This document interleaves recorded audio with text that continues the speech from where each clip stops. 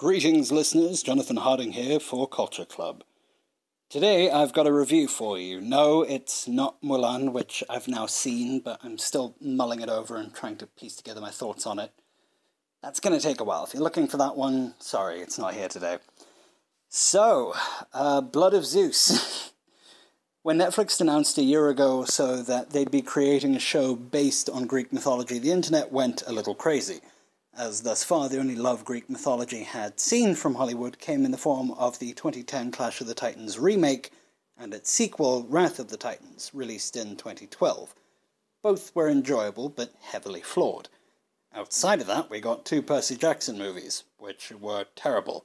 Speaking of, Disney Plus is in the early stages of producing a Percy Jackson series, which, unlike the movies, will have the series creator, Rick Riordan, heavily involved.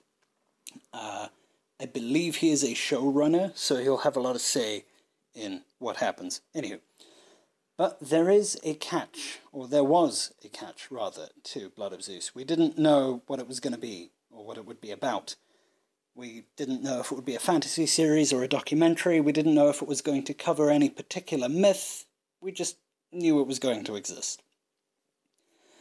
Well, now that it's out, or at least has been for about a month, we know that it's an animated series, a fantasy one. Now, before you go thinking that it's safe to show this to your kids because it's animated, let me remind you, this is Greek mythology we're talking about. It's not exactly something that can be kiddie-proofed. The show includes little to no nudity that I can recall, but it is brutal. Very brutal. What's that?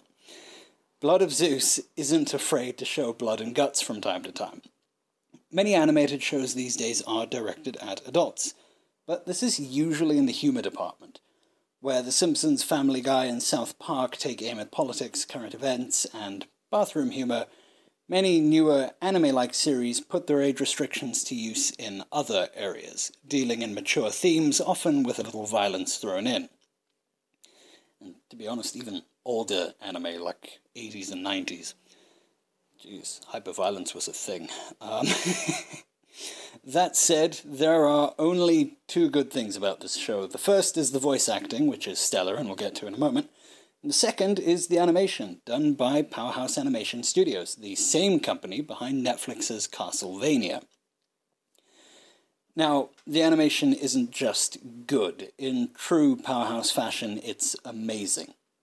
The art style is occasionally reminiscent of Castlevania, but there are enough differences in the character designs to set them apart. Combat choreography was okay. It's not much better than anything we've seen before, but it's good-ish. Look, it's not bad. It's actually... It's good. It's just not as good as people were expecting, especially from fans of Powerhouse.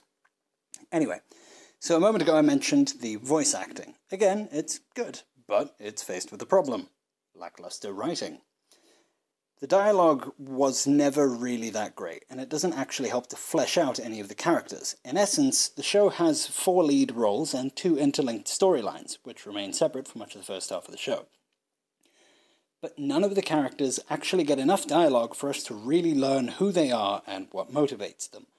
Of the show's cast of 11, only 3 characters are likable. Those 3 are side characters. They get almost no screen time to themselves.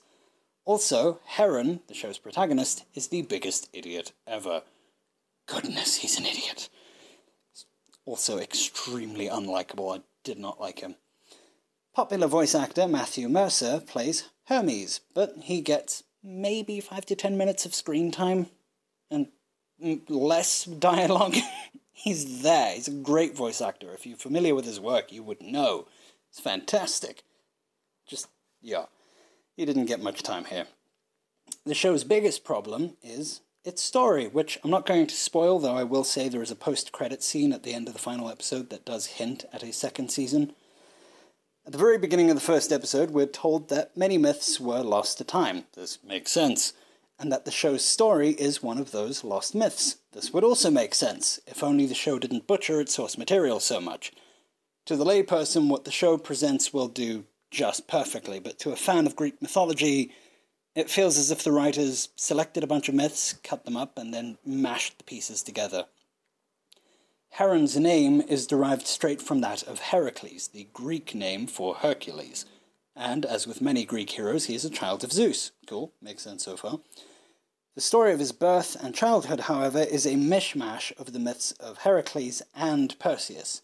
Only Heron doesn't have Perseus' wits and skills, and he lacks Heracles' strength. In fact, he lacks all the redeeming qualities of either of those guys. Many other aspects of the story are similar in that respect. Characters and ideas from one myth are ripped out of their original context and unceremoniously shoved into another. If you're going to give this show a watch, for all the flack I've given it, at the very least it is an enjoyable series.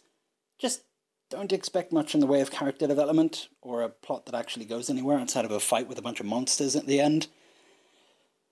I don't know what the writers were thinking or doing. I would have loved to be a fly on the wall in that writing room, but hey, it exists. It's okay. It's fun. It's just not actually good once you give it a second glance. That's that for today. I hope you enjoyed. Jonathan Harding signing off for this week on Culture Club. Cheers.